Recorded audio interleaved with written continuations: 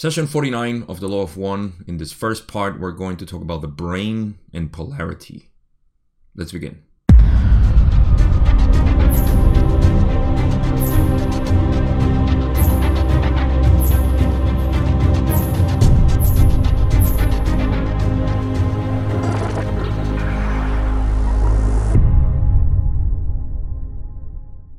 We really have a mixed session here, and this first part is going to reflect just that.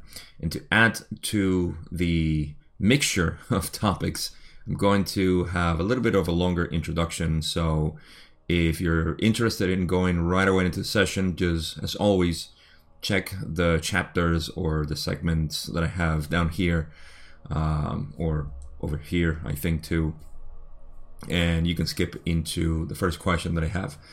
But I want to talk about a couple of things that if you're perceptive enough, you have noticed that I try my best to match the topic of the video with the appropriate song name from my friend from Dream State Logic, Colby.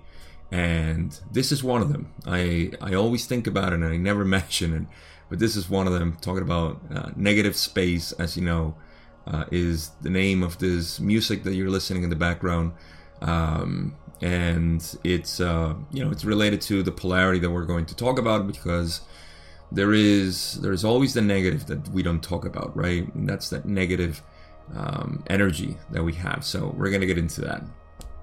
Now, more directly into the video, part of the introduction that I rarely cover is the comments. Now I'm specifically talking about the session 49, the commentary that Jim and Carla did for each and one of those sessions where they had material from the session itself. Now remember, you should be aware of this at this point. There were the original books that were 4, and they were published in the 80s. And then there was the 1996, I believe, book 5 that came out with several personal questions, things that they took out from the sessions. And so we have split the sessions between the original books and book 5. This was all reunited with the re-listened version and the raw content, which is what I use here for the slides, and that's why I obviously put everything from book 5 and the sessions, so it's all merged together. And this is an effort that was done by Toby Wheelock, who did the re-listen version and so on. So, all right, you should know that story. If not, that's the brief of it. In any case, there are commentaries on each of the segments that they included in book 5 before they put the questions, just to, it's a nice addition to it.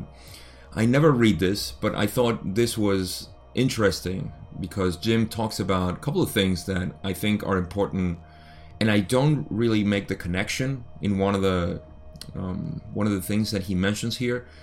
Actually, I do think I make the connections, but it's kind of loose, so I just want to talk about that. And this is referring always about the questions. So say in session 49, Jim and Carla are going to talk about the session itself and those specific questions that they didn't put in the original books. So you can see why I'm mentioning all of this. So it makes sense. Now, Jim starts, and I'll just read it. I didn't put it on a slide, but I'll read it directly. Jim says in his commentary in the book 5, I was the one of the 3 of us most interested in querying about my own experiences. Having once also been a conspiracy buff, this may be understandable as the result of an overactive and overdramatic curiosity. Questions about Carla were always of a maintenance nature, trying to figure out the best way to keep her physical vehicle running smoothly, or at least running in some cases, and Don seldom queried about himself at all. The following comments by Ra amplify the sacramental function that sexual intercourse can fulfill in one's journey of seeking the truth. With the proper balance of mind and body, uniquely determined for each entity, the orgasm can serve as a kind of triggering mechanism that activates the spirit complex and serves as a kind of shuttle, and which then can allow the entity to contact what Ra calls intelligent infinity. So this is in essence, first there is Jim acknowledging the question of him always asking about himself in certain aspects, and he kind of like puts it together with him being a conspiracy theorist, which is what we know now is all of us. Especially if you believe the Ra material at any extent, you have to be in the conspiracy theories. Everybody's a conspiracy theorist, actually. I've always said that. If you believe that the government is not doing the best for you, then you are a conspiracy theorist, because that's not what the official narrative says. The official narrative says that, the government does their best, and, they're just dumb people that we put there, and we know that's a story. Or at least most people. There are some people who are definitely not conspiracy theorists, and they do believe that the government and, everything is as portrayed. So, Jim seemed to have had a sort of past in terms of being a conspiracy theorist, and he attributes his interest or curiosity about his experiences to this, what he calls an overactive and overdramatic curiosity. Those are his words. And then he talks about the question itself that was excluded from this session and put into book 5, which was about sexual energy transfer. And that's the first one that we're going to cover when we get into the material. So, there is more that he says, and I'll read it. I'll just finish it up. He says, the pertinent information, in quotes, concerning the frontal lobe's portion of the brain that Ra speaks of concerns the fact that no one knows for sure what that part of the brain is for. All of the qualities that make us human beings are accounted for in the rear 5/8 of the reptilian and mammalian brain. Pioneer thinkers studying this portion of the brain have posited that the possibility that the frontal lobes are dormant in most people and may be activated by removing the various blockages in the lower energy centers which childhood experiences have been placed there, in accordance with pre-incarnative choices of lessons for the incarnation. When these blockages have been removed, that is, lessons have been learned, then the frontal lobes may in some degree be activated and a quantum leap in consciousness may be experienced for various lengths of time, usually quite short except in the cases of genuine yogis, saints, and mystics. This is the theory. However, Jim is still looking forward, shall we say. I like that he puts himself like in the third person. So, this is concerning the questions that are going to come out, that we're going to cover, of course, in this video, and that's it. It's all about the brain, and that's why I titled this kind of like the brain and polarity. It should be the polarity of the brain, rather.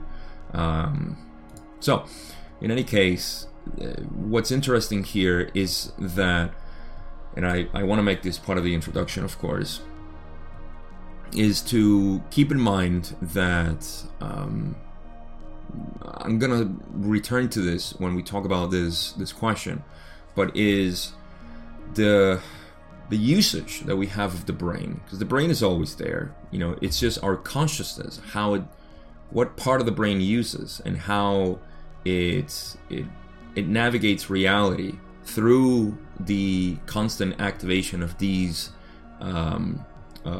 parts of the brain, and how they are related to the energy centers being a measure, of course, of our perspective of consciousness, or our lens in which we use consciousness to see the world. So we're going to get into that. Finally, I'm just going to mention, just to wrap up the conspiracy theory part, which I thought it had something to do with Jim asking about it, but I think he just mentioned it just to mention, that he was a conspiracy theorist, or he was interested in these things. There's a lot to talk about this, and you can see that I myself have been involved in this sort of analysis and understanding of reality. And it wasn't until I got into the Law of One and I thoroughly understood, or the most I could, the Orion Group and how it works, and then tied this into the totality and the non-polarity or non-dual way of looking at life, that you realize that all the conspiracy theorists, there is always a lot of truth to them, and that's something for us to explore. But I can see where it lends into the fear-mongering and back into the feedback loop, you see, of creating more fear, more just the paranoia and all these things. I mean, it goes back to, you're supposed to learn this so you can transcend it, and people go in loops inside this. And I usually see this a lot too with suppressed history, which again is something that we have learned in the raw material. And it's like, okay, now I understand. It has been a cover-up because I don't like to say the world wasn't ready for this, although we may say it, but I'd rather say, this wasn't relevant. This is not, I mean, we didn't need it. We never needed it. Actually, we don't need it right now. People right now think that there is, the need for free energy. And you know what? We can benefit. We can benefit from all, what they call disclosure of all the technology we've had and so on. But we don't need it. We may benefit. We don't need it. It's like you may benefit with having more money, but you don't need it. You see? It's where you put your needs that you're putting your attachments. And so, this gets into very mystical discussions. So I don't want to get into that.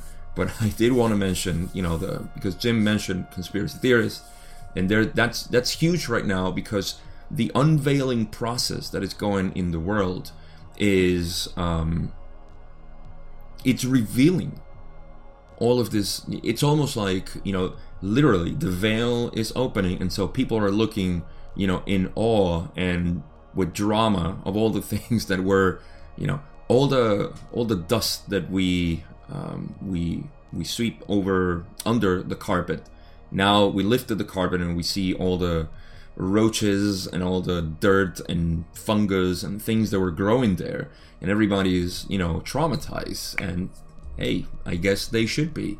There's a lot of people who were unaware of this, and now there is a lot of people who've been saying, oh, I said it, look at this, I've been mentioning all this time, look at me. I have nothing against people like that, but they may lend themselves also to create more fear, more paranoia. And I know of many people, I don't want to mention names, but I used to follow these people, and for disclosure and all this stuff, and you can see how they're still kind of instigating people to fear as opposed to know themselves. And hey, I'm biased here because I live to help others, to show others, the way of harmony and non-dualism and what we call spiritual evolution. So don't blame me. That's just me. I'm doing my job here. So that's it. All right. Now we can finally go into the first question, and I need this up. We have the second question from this. The first question was always, actually I'll read it. Would you please first give us a reading on the instrument's condition? And Ross says, it is as previously stated. You gotta go into session 48. I don't remember exactly what they said, but Carlo was still kind of low in physical energy, I believe it was. But again, not relevant. Question 2 is what we're getting here. Don says, thank you. I have a question here from Jim first. He says, for the past 9 years, I have had what I call frontal lobes experiences in the pre-consciousness state of sleep, just before I wake up in the morning. They are a combination of pleasure and pressure which begins in the frontal lobes and spreads in pulses through the whole brain and feels like an orgasm in my brain. I have had over 200 of these experiences, and often they are accompanied by visions and voices which seldom make much sense to me. What is the source of these frontal lobes experiences? So this is what Jim was talking about in his preface of this session. Ra says, we scanned the questionnaire, that would be Jim, and find some pertinent information already available which regards the physiological disposition of this particular part of the brain. The experiences described and experienced are those distillations which may be experienced after a concentration of effort upon the opening of the gateway, or indigo, mind complex, so that experience of a sacramental or violet ray may occur.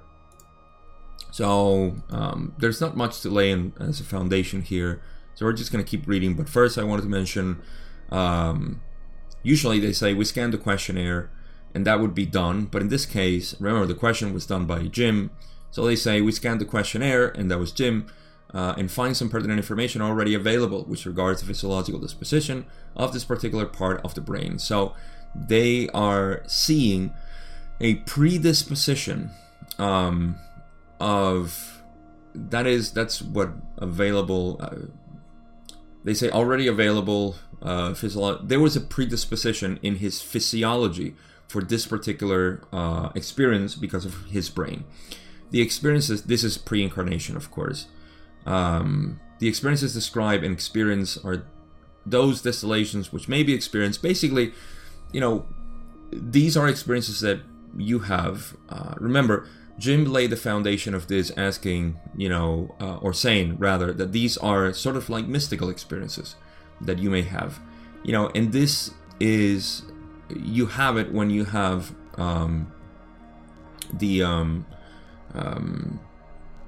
your brain. I'm thinking about psychedelics, and I'm just going to mention a couple of things in a minute, but you have these when you're not concentrated in anything else but in the indigo ray, which is unity, non-dualistic perception, and so on.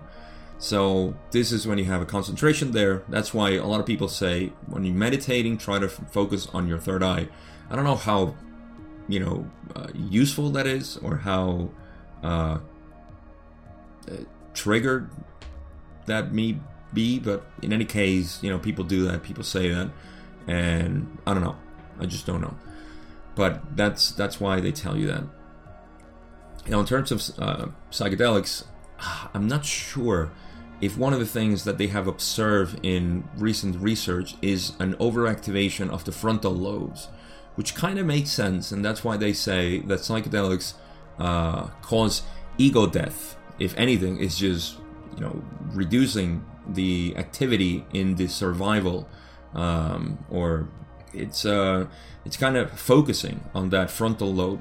I believe it is. Don't quote me on this, but I think this is why people usually report mystical experiences, because they were forced into this state. I just recorded a video about psychedelics and meditation. Go watch it. I think it's really relevant to this if you're interested in these topics. And I went thoroughly for like over a half hour to discuss, my understanding, being somebody who has experienced psychedelics quite a couple of times, and am into a discipline of spiritual practice or meditative practice, and so I decided to cover this in a video. Go watch it. So yeah, this happens, and this is what Jim's talking about, the activation of this frontal lobe and how it works and all these things. Now Ra's gonna keep talking about it, and they say these experiences are the beginnings of that which, as the body, the mind, and the spirit become integrated at the gateway or indigo level, may then yield not only the experience of joy but the comprehension of intelligent infinity which accompanies it. Thus the body complex orgasm and mind complex orgasm become integrated, may then send forth the proper gateway for the spiritual complex integration and its use as a shuttle for the sacrament of the fully experienced presence of the one infinite creator. Thus, there is much to which the questioner may look forward. So, this is, in general, just talking about the experiences of basically having a mystical experience, which it becomes quite common, and the more you are into a lifestyle that reflects that seeking that you're having, and also you keep integrating these experiences into yourself, and not simply as something that happened to me, as opposed to something that I generate, something that I am able to produce. The more you accept yourself that way, then the more everything's going to be. That's why, over time, anything is just blissful, because you can see the mystical side of it. You can see the beauty of it. That's probably the best word we can use for generalization. Looking at the beauty of everything. There's beauty in everything, in a junkyard. If you pay attention closely, you can see the beauty in a junkyard. In anything, this is why in Buddhism, it's funny, but it's true. When asked about, what's the true nature of the Buddha, people would grab, or monks or roshis or masters, gurus. They would just say, oh, this nail clipper, or this cat, the head of a dead cat, a pile of turd, whatever. Buddha's nature is everything, because you can see the beauty in everything. So this is, in essence, what I'm taking out of this. But I'll read again what Ra says. These experiences are the beginnings of that which, as the body, the mind, and the spirit become integrated at the gateway or indigo level. So, there is an integration of all the components of yourself, the apparent separation of yourself with the body, the mind, and the spirit. They become merged. May then yield not only the experience of joy, but the comprehension of intelligent infinity which accompanies it. So the experience of joy is what you feel, but the understanding also of what intelligent infinity is, and that is, what we can never describe. We can describe the joy, but we can never describe, intelligent infinity, because that's just a comprehension. It's a real, internal thing. Thus, the body complex orgasm and mind complex orgasm become an integrated, may then set forth, and this is why some people say, I felt this energy, it was like a sexual energy, because they feel the orgasm of, and it's not, a physical, sexual intercourse or masturbation where you feel, the energy accumulated there. It's almost like the energy of the orgasm just feels across the whole body and the whole spine, and you feel I've had it, and it really is. I've never had an orgasm like that in my sexual life and my experiences. It really is like an energy that is pulling your whole spine into a contraction, or it really is. It's indescribable, to be honest. And so, this is the body complex orgasm and the mind complex orgasm. It's kind of similar to a sexual orgasm. So they become integrated, may then send forth the proper gateway for spiritual complex integration, which is, again, now it's the spirit, which is always an orgasm. The spirit is always orgasmic, and is only waiting for this union between the body and the mind, of the fully experienced presence of the one infinite creator.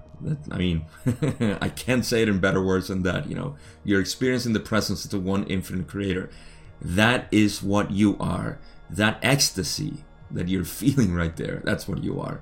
Thus, there is much to which the questionnaire maybe look forward. Oh yeah, infinite. So again, this is something that it really escapes my vocabulary to explain the feeling that you get, when you have these experiences.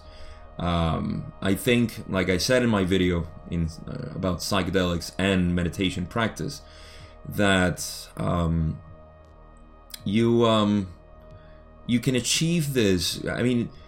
Psychedelics will show you that, will give you an intense experience to show you, like, this is what you can accomplish, and you don't have to have this intense experience. You can prolong it over your life, in your day-to-day, it's go watch it. I think I talked enough about that there.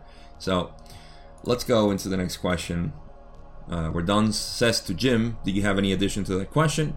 I guess Jim said no, and so Don says okay, and then Don says to Ra, I was wondering, in a previous session you had mentioned the left and right ear tones. If the left and the right brain were somehow related to the polarities of service to self and service to others, could you comment on this? Ra says, we may comment on this. So Don says, well, please, will you go ahead and comment on it? You gotta love Ra.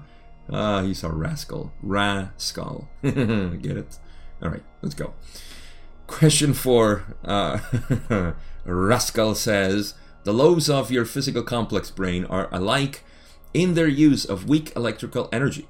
The entity ruled by intuition and impulse is equal to the entity governed by rational analysis when polarity is considered. The lobes may both be used for service to self or service to others.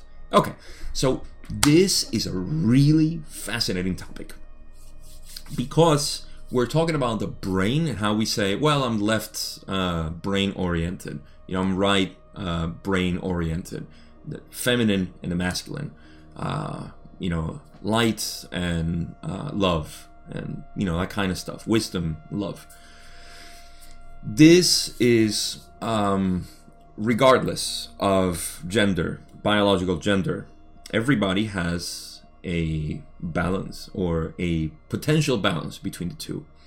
You can see that, of course, my development has been into the left brain, what Ra calls the rational analysis. That is the logical side of the brain. And there is the intuitive part, that would be the right one. The impulse, the intuition and impulse, that would be the right one. Don is actually, I should have mentioned this. Don is asking about those questions that he asked before about hearing a tone on the left and hearing a tone on the right, and being negative and positive and so on. So he wanted to question the nature of that. And so Ra gives us a really good answer here when they say, that both lobes are alike in that they use weak electrical energy. That's the energy that we use for the interface in which we interact with reality, with the illusion of reality. And so they are the same, and they both can be used for service to self or service to others. So there is something that Ron's going to mention here, but there is usually the association that left masculine wisdom, logical side of thinking and being is negative, and then there is positive, and we associate this. We can say that up is positive and down is negative. Does that mean that we need to live in the sky? No, it doesn't. We are associating moral and ethical polarities to other type of polarities, so we can't do that. And so there is an association with the positive. Actually, the positive would be the left side, and the negative would be the right side. So in any case, we think that this is associated with negative, this is with positive, and Ra saying they can both be used for positive and negative polarities in terms of ethical polarity, which is ethical polarity means service to self or service to others. That's polarity right there. Ethical, not moral. That's a different one. So Ra says, it may seem that the rational or analytical mind might have more of a possibility of successfully pursuing the negative orientation due to the fact that, in our understanding, very humble of them, too much order is, by its essence, negative. However, the same ability to structure abstract concepts and to analyze experiential data may be the key to rapid positive polarization. It may be said that those whose analytical capacities are predominant have somewhat more to work with in polarizing. I have a couple of interpretations to make here, especially at the end. But first, yes, it may seem that when somebody is very analytical and likes rationalizing things and understanding and connecting dots and looking at patterns and things like that, you may be more prone to polarizing towards the negative. And in this case, we're talking about polarizing towards the negative in ethical polarity, which I mentioned is service to self and service to others. Service to others is positive, service to self is negative. That's simply the connotation that we give it. We can switch it and be the same thing. We just know what it means.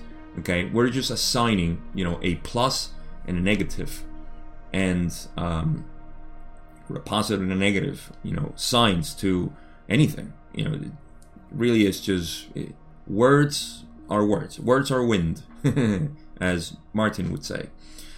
So, we're looking at the polarization, ethical polarization, which is service to self.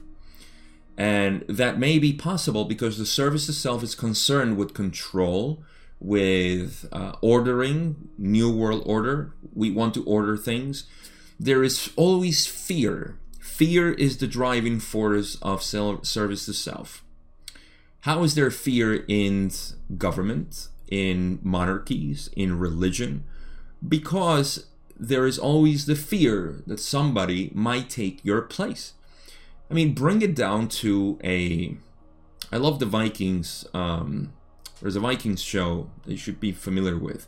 And the Vikings had, the system of, I'm just using the Vikings. Any other, say, village that had a sort of jarl, like the Vikings had, or a governor, or a king, in a small village, you can see that there's always the fear that somebody's going to challenge you and you're going to lose your position. So you become the most fearful person you can be, or the most dominant person and intimidating. So, like Alan Watts says, you're the biggest crook of the bunch. You are the one that is afraid of everybody. This is why the throne and even the altar in churches are placed almost against the wall, because you don't want anybody, and you have people surrounding you, because that way nobody can stab you in the back, and you're always having people kneel in front of you. This is the type of fear that is generated by negative polarized people, and that is because they need control, they need order and structure. Structure tells people where they belong, and it kind of smooths out the possibility of treachery and all this stuff. So this is really what order means. Now the intellect, of course, can be used more. It's more useful for this type of work than the creative and the kind of like impulsive and intuitive one, because intuition might tell you you can't trust intuition when you're afraid. When you're afraid, you're only looking at that's probably wrong to say, but you know what I mean. You can trust your natural intuition of, impulses and things like that. Oh, I'm just going to go on a whim, for this. And you want to have as much order as possible. And that's why they say that there is the possibility of the intellect becoming more helpful for negative polarizing entities. But they say that, however, this same ability to structure abstract concepts and to analyze experiential data may be the key to rapid positive polarization. The more you can analyze, of course, this may take longer, but it is, if that's your tool, and it certainly is mine, that's why I'm sitting here and I'm kind of analyzing the raw contact, it helps you to understand reality. It can help. So it may be said that those whose analytical capacities are predominant have somewhat more to work with in polarizing. This is my interpretation down here when they said this, because I'm not sure. Help me with this one in the comments if you can, because this may mean that you have more to work with, meaning that you have more work to do with, with this type of mentality for polarizing, or that you have more tools to work with for polarizing, as opposed to just, letting your heart guide you. where you can get into trouble. And that's why we're going to get into the next part, which is going to cover that part. But I think I covered the left brain, the intellect, or the logical, rationale brain. Now, Ross says, the function of intuition is to inform intelligence. In your illusion, the unbridled predominance of intuition will tend to keep an entity from the greater polarizations due to the vagaries of intuitive perception. As you may see, these two types of brain structure need to be balanced in order that the net sum of experiential catalysts will be polarization and illumination. For without the acceptance by the rational mind of the worth of the intuitive faculty, the creative aspects which aid in illumination will be stifled. This is really important. This mentions a couple of things. First, we're finalizing the part of the right brain now, or the intuitive. They're not saying left, right. That's us. We gave that too. So again, this is all a human concept, but I think it has its foundation. In any case, the function of the intuition is to inform intelligence. So if you don't have intuition, well, if what's informing your intelligence is mostly the intelligence of other people, then we get into the same paradigm of mostly what's happening, or was happening. I don't know what's going on right now. I can't say. But I think it's still happening. The kids are informing each other in terms of adult conversations, meaning that they don't talk about their parents. They don't talk to their parents about sexuality or drugs or alcohol or, activities or any other sort of stuff that has been repressed in our society, because, kids need to live in a fantasy world. So this is not talked, and plus it's very uncomfortable for parents to talk about this stuff with kids.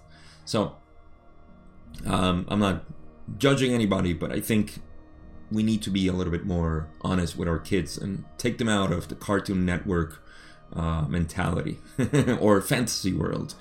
So, it goes into the same idea. You have to have your intuition inform your intellect. You need to allow that. Otherwise, you're going to be, of course, impressed upon the intellect of other people. And guess what? There is a lot of intellectual people out there who are willing to put their thoughts in you. They want to inseminate your mind with their thoughts. That's exactly what, let's say, the elite is doing and has been doing for a long time. I covered this in the Kybalion when I talked about gender, the mental gender, and how there is the mental, I think it's the M part of the I am, the way they describe it. This is not, non-dual I am, although it's similar. But there is it's basically people telling you what to do, subliminally, and you just go with it. So, in any case, this is why intuition is so important. However, they do say that, an entity, in your illusion, the unbridled predominance of intuition, which is a lot of people are into this is the impression, the impressed upon people who they simply believe anything. They're naive. They're easily what's the word I'm looking for? They I don't know. They're easily impressed upon. This is, tend to keep the entity from greater polarizations due to the vagaries of intuitive perception. You gotta have, some sort of order in your intuition. Otherwise, you're just gonna live pretty uncertain of things, and you're gonna have people impress their ideas on you. So there's a balance here. There's a balance. That's what they say at the end. As you may see, these two types of brain structure need to be balanced in order that the net sum of experiential catalysts will be polarization and illumination. You are in control now of your own perception, basically. Intuition and intellect. You trust your intuition and you believe in your intellect. That's it. For without the acceptance by the rational mind of the worth of the intuitive faculty, the creative aspects which aid in illumination will be stifled. We need to allow for intuition to inform our intellect. I can go on for a while on this, but that's not the point. So Ra continues and says, there is one correspondence between right and left and positive and negative. The web of energy which surrounds your body contains somewhat complex polarizations. The left area of the head and upper shoulder is most generally seen to be a negative polarization, whereas the right is a positive polarization, magnetically speaking. This is the cause of the tone's meaning for you. So that's a long answer for what Don asked about the positive and negative tones that he would hear on the left and the right side. It's a very general thing that they say it here. The web of energy which surrounds your body complex contains somewhat complex polarization. Somewhat complex polarizations is just, to me, it's not like, the whole side, left side of your body is negative and the whole right side is positive. Everything works in vortices, and I think the yin yang symbol summarizes this pretty well. It's not like you have just one little vortex of say positive on the left and negative on the right. It's all around, and it's a very intricate complex of, it's mostly negative, mostly positive, but there are positive, there are negatives on this side too. So you can get the picture. I hope telepathically I'm drawing the picture in your mind. So yeah, the left area of the head and upper shoulder is most generally seen to be of a negative polarization, whereas the right is a positive polarization, magnetically speaking. I don't think I can add anything else there too. So that covers Don's question about the right and left ear tones. Let's go on to question 5. Don says, will you expand on the positive and negative magnetic polarizations in general and how it applies to, say, individuals and planets, etc.? I think there is a correlation here, but I'm not sure. Really good question. Negative and positive magnetic polarizations and how they apply from individuals and planets. Let's see what Ra says here. Ra says, it is correct that there is a correlation between the energy field of an entity of your nature and planetary bodies, for all material is constructed by means of the dynamic tension of the magnetic field. The lines of force in both cases may be seen to be much like the interweaving spirals of the braided hair. Thus, positive and negative wind and interweave, forming geometric relationships in the energy fields of both persons, as you would call a mind-body-spirit complex and planets. Alright, so I gotta be honest, I don't think there's much I can describe here, because what Ra is sort of showing us is the intricacy of how positive and negative are interweave in the magnetic fields and what they call dynamic tension of the magnetic field. The picture that I get here is that everything has these energies, and the way they are braided, like Ra says, it's kind of, they're saying so many words here. I can go on here speculating so much, but see, when they say positive and negative wind and interweave, forming geometric relationships in the energy fields of both persons, as you would call a mind-body-spirit complex, and planets. In essence, positive and negative are winding together in geometric fashions to form relationships in the energy fields of persons and planets. This means if you have seen fractals, you will see this. You will see the intricacy of the playing together of geometry that doesn't make much sense to us. Geometry that doesn't seem to be applicable to anything because it seems to be organic. Organic in mathematics. This is not, something that mathematics created. It's something that mathematics discovered. So if you want to have an illustration, which is what I'm having in my mind, of how bodies, like just bodies in general, any matter that exists, any construct of light, of energy that exists, as we call matter, is these positive and negatives interweaved together to form these geometric, what do they call it? Geometric relationships. See, they're not even patterns, even though we can see patterns in fractals. Check it out. I'll probably forget to put a link in the video, but go check a zoom in to a Mandelbrot set. Mandelbrot. Mandelbrot set. You're gonna find something.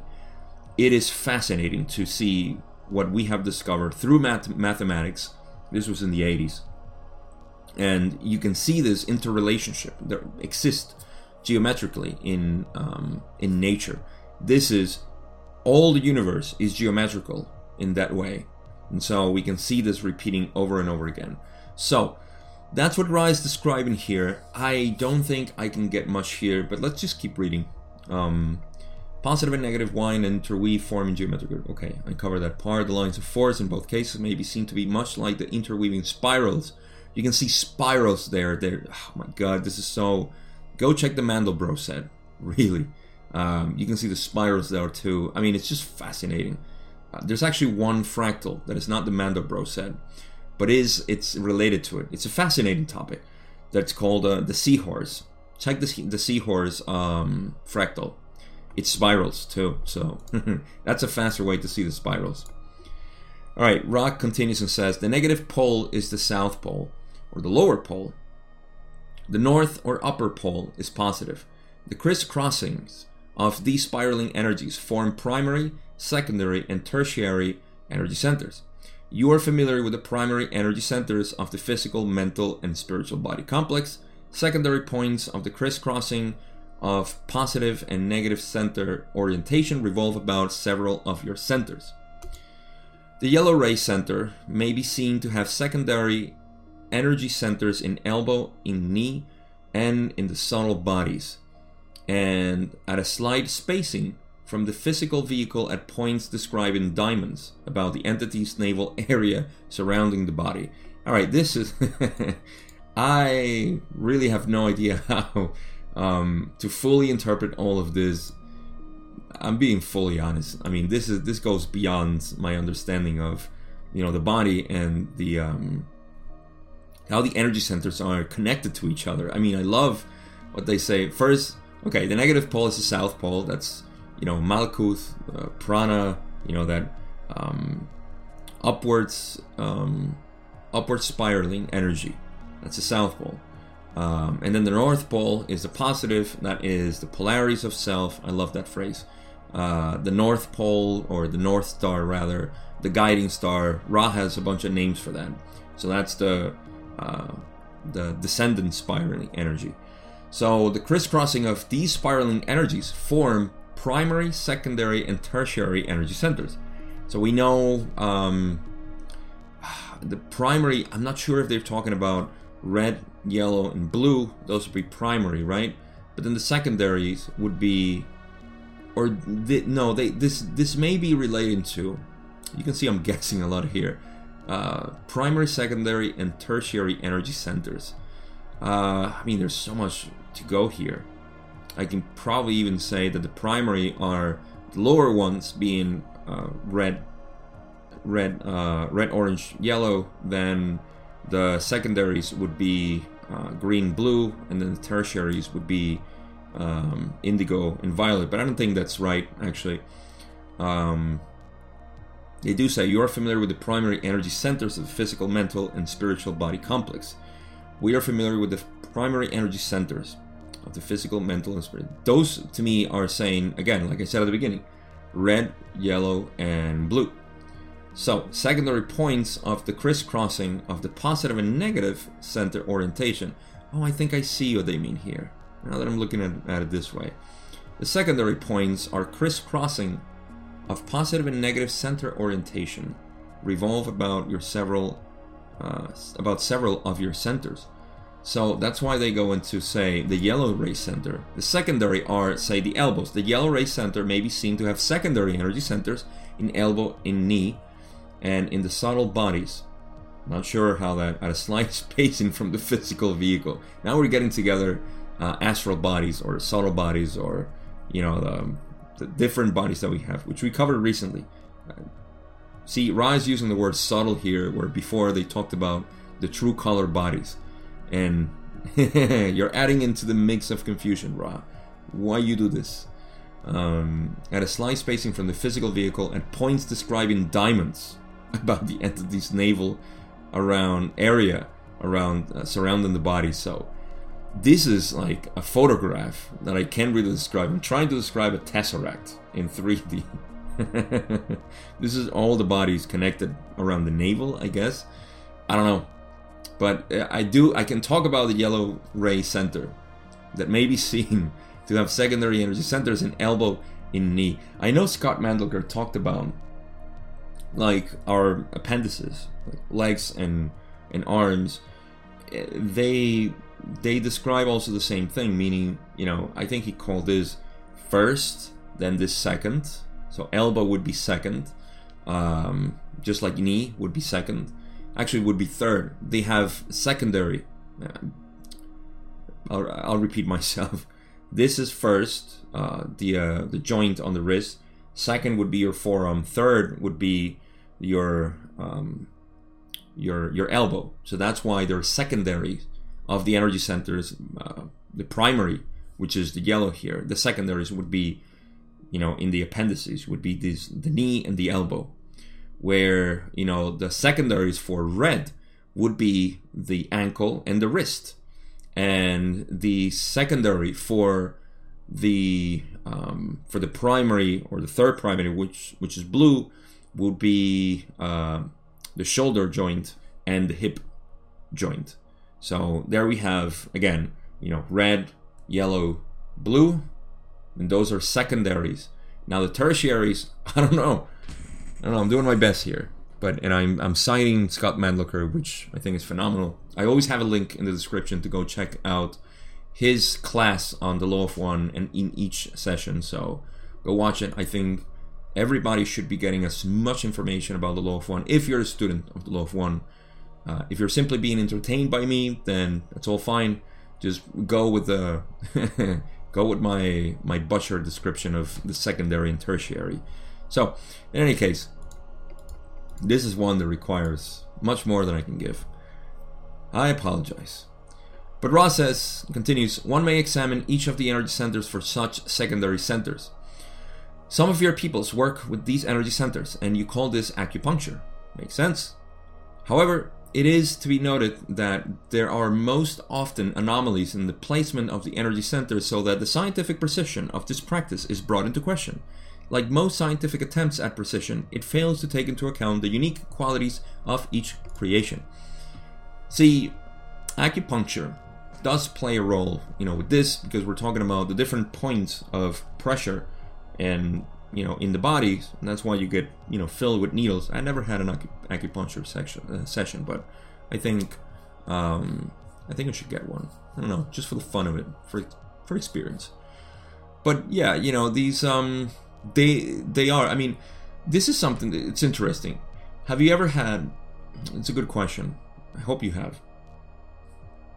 You've had, I don't know, a strain in your body or something, or you press a part of your body and then you feel like a needle sort of, you know, feeling in another part.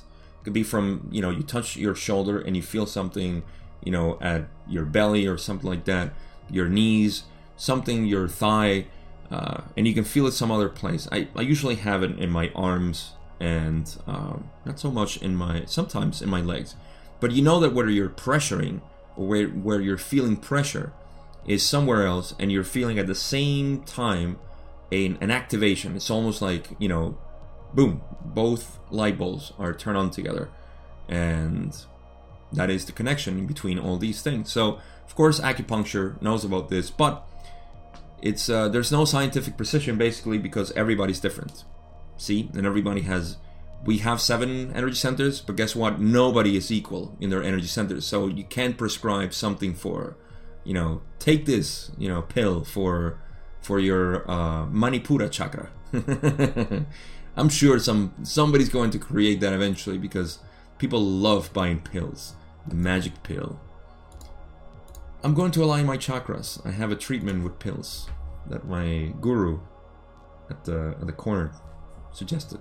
All right, Ra says the most important concept to grasp about the energy field is that the lower or negative pole will draw the universal energy into itself from the cosmos.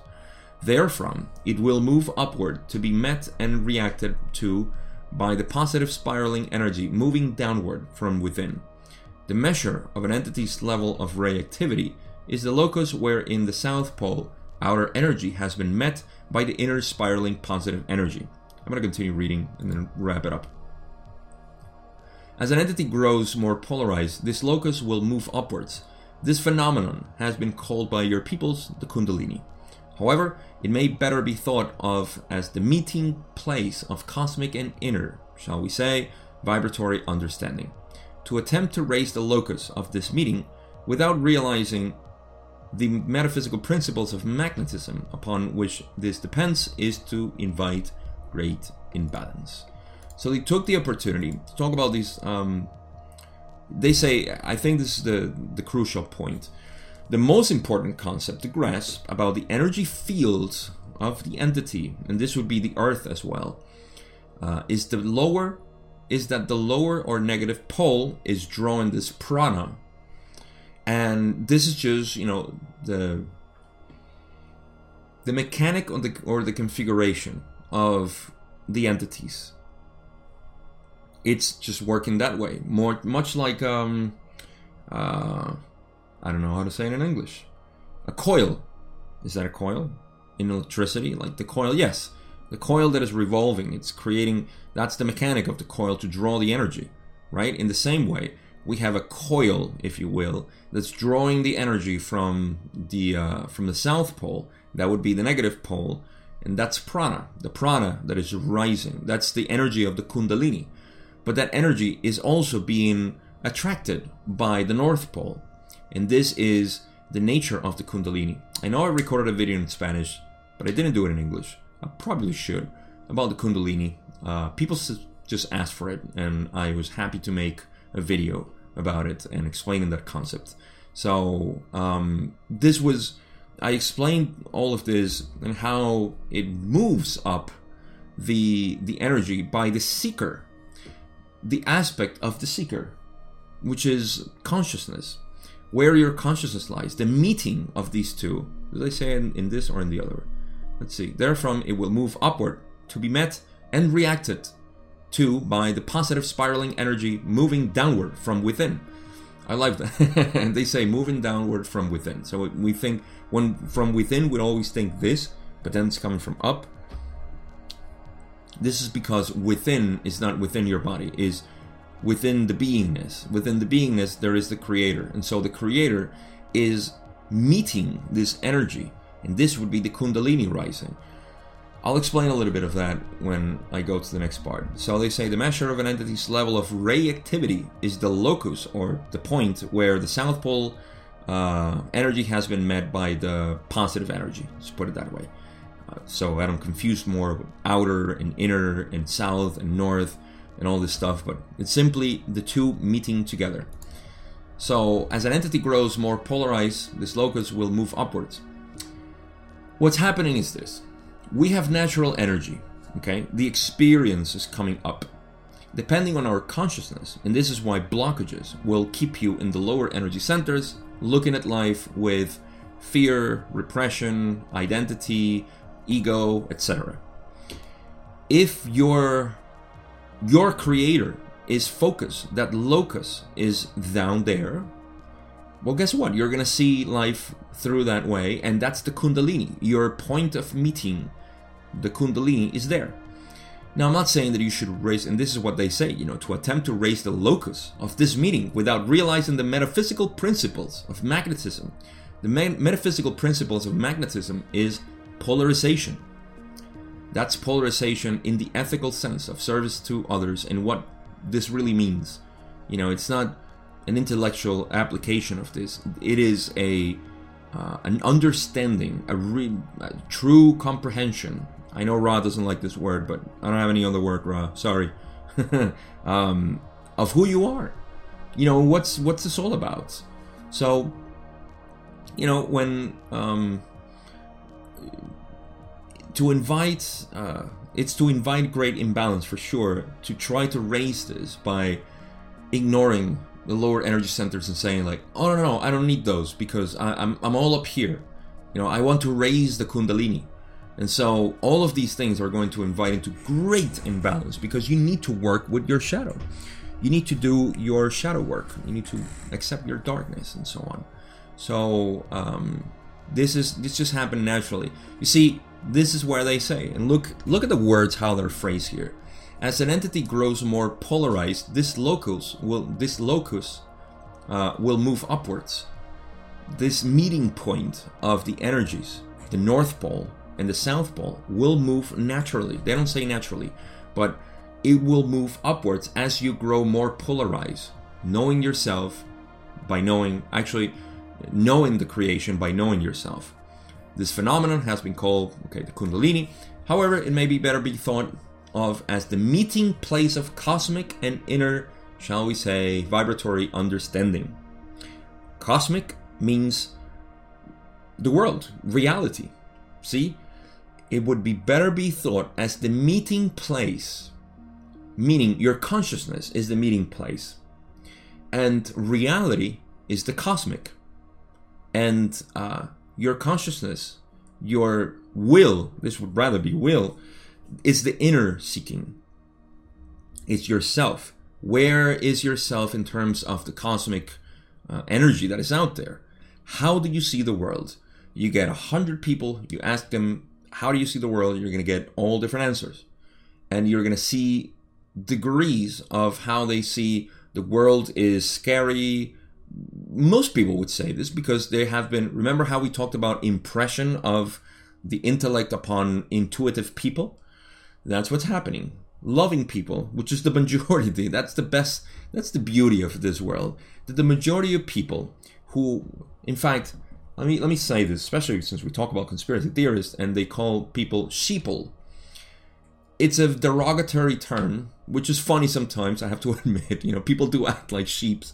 But sheeple, the nature of sheeple is because they're loving beings that have been, and I hope you can see it in the way I'm seeing it, or at least get close to it, because you have to see the beauty in people and how easily impressed they are. And guess what? They have been conditioned all their lives. So they're loving people, for density, ready people that have been, deceived by smarter than them people. I mean, I know I have been in the past, so I know how it feels. But mostly people who are sensitive to this stuff are the sheeple.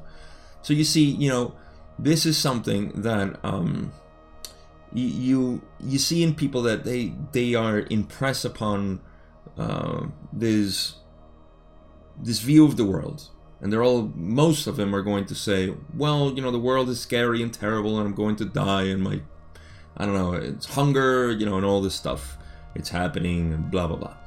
And there are others who may say, this is the dream, I'm living the dream.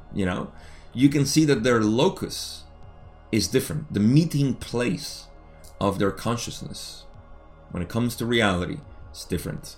They have raised their Kundalini naturally. It's not a forced thing. Wu Wei, the act of doing without doing. So we're going to cover more Kundalini in the next video, which is question 6, because Don is asking about that. And I'm going to leave it at this. I think it's a good way to stop this video, finish part 1, and part 2 is going to cover the Kundalini itself. So I'll talk more about that. And that will cover, my lack of coverage of certain topics that I know I have discussed in my Spanish channel. They're not here, so hey, you got the Kundalini now. So that's all I got. Conclusions. Well, I think the most important part here was to realize a couple of things. You can tie in the discussion about the positive and negative nature of our brain, what that means, the intellect, the intuition, how they need to be together, and you need to balance them together. You will realize, in fact, if you watch this video completely, which we should, otherwise why would you be here after an hour? You will have naturally identified I'm more intellect oriented, I'm more intuitive oriented. If not, do some introspection. See where you are. It doesn't mean that you're 100% intellect, 100% intuitive. It means that you have a sort of imbalance. And that means that sometimes you may be more this way or more this way. So you can see where, you're being too... remember, the intuition doesn't know much wisdom. Doesn't know much... doesn't understand, really. Intuition simply is. And that manifests as just unconditional love. Let's put it that way. Whereas the intellect is more wisdom. But for intellect to become wisdom, it needs to be informed by the intuition. It needs to be informed by love. Love, light. That's what it means. Light, love, light. So understand that in you. You may be balanced. You may have some imbalances. You can work with this, of course. And this is part of who you are. Now bring that to what we discuss, which I think was the most important part of this answer. I'm sorry I can't really understand the different nodal points of the energy centers and their tertiaries and stuff like that. I don't think that's relevant anyways. Maybe because I don't understand it. Being honest. But yeah, that's the point of this question, is the Kundalini. Knowing this, now you can link it to the Kundalini energy, which is something that rises naturally, that grows naturally in you. And you don't have to do anything. You just have to simply be and observe and live life. And I guarantee you, if you're looking to raise your Kundalini for some reason, it's only because it's natural that you want to. Evolution is pulling you. The reason why you want to do things is because evolution is pulling you. You are being forced by evolution. You're being, there is no other way. It's like we can't stop the Earth from rotating, right? That's just part of its evolution. So you're feeling this. That's fine. Just relax and watch yourself evolve, because you're naturally doing it. You don't have to do anything to evolve. Just know yourself. You can only know yourself if you observe yourself. But if you are yourself, then you can't know yourself, because you're already thinking that you are that. And that's why when people are asked, who are you? And they'll tell you, well, I'm me, of course. Don't you know I'm me? And you say, no, I don't. Just describe more who you are. This is the first koan in Zen Buddhism. You'll never be able to answer it. All right. We're done with the first part. Thank you so much. Like I said, I mentioned Scott Mandelker in the description. You can go watch that. I'll probably forget to put the video again in the description of the fractals. But go watch that. I think that's phenomenal. I may remember. Go check. If not, then hey, it's not there. And lastly, like, subscribe if you haven't. Share this with anybody that may like this type of weird conversations on the Law of One. And if you want to support the channel, best way is always to share it. But you can also do it by contributing, donating, and I have the links in the description. It's not needed. It's just there for me. It is for me. I am dedicating my life to this, as you know, and not just the Law of One, just me being me. And this is one of the ways. I'll come up with more stuff in the future, but this is what I got so far. Thank you so much for being part of this. I'll see you in part 2 of session 49.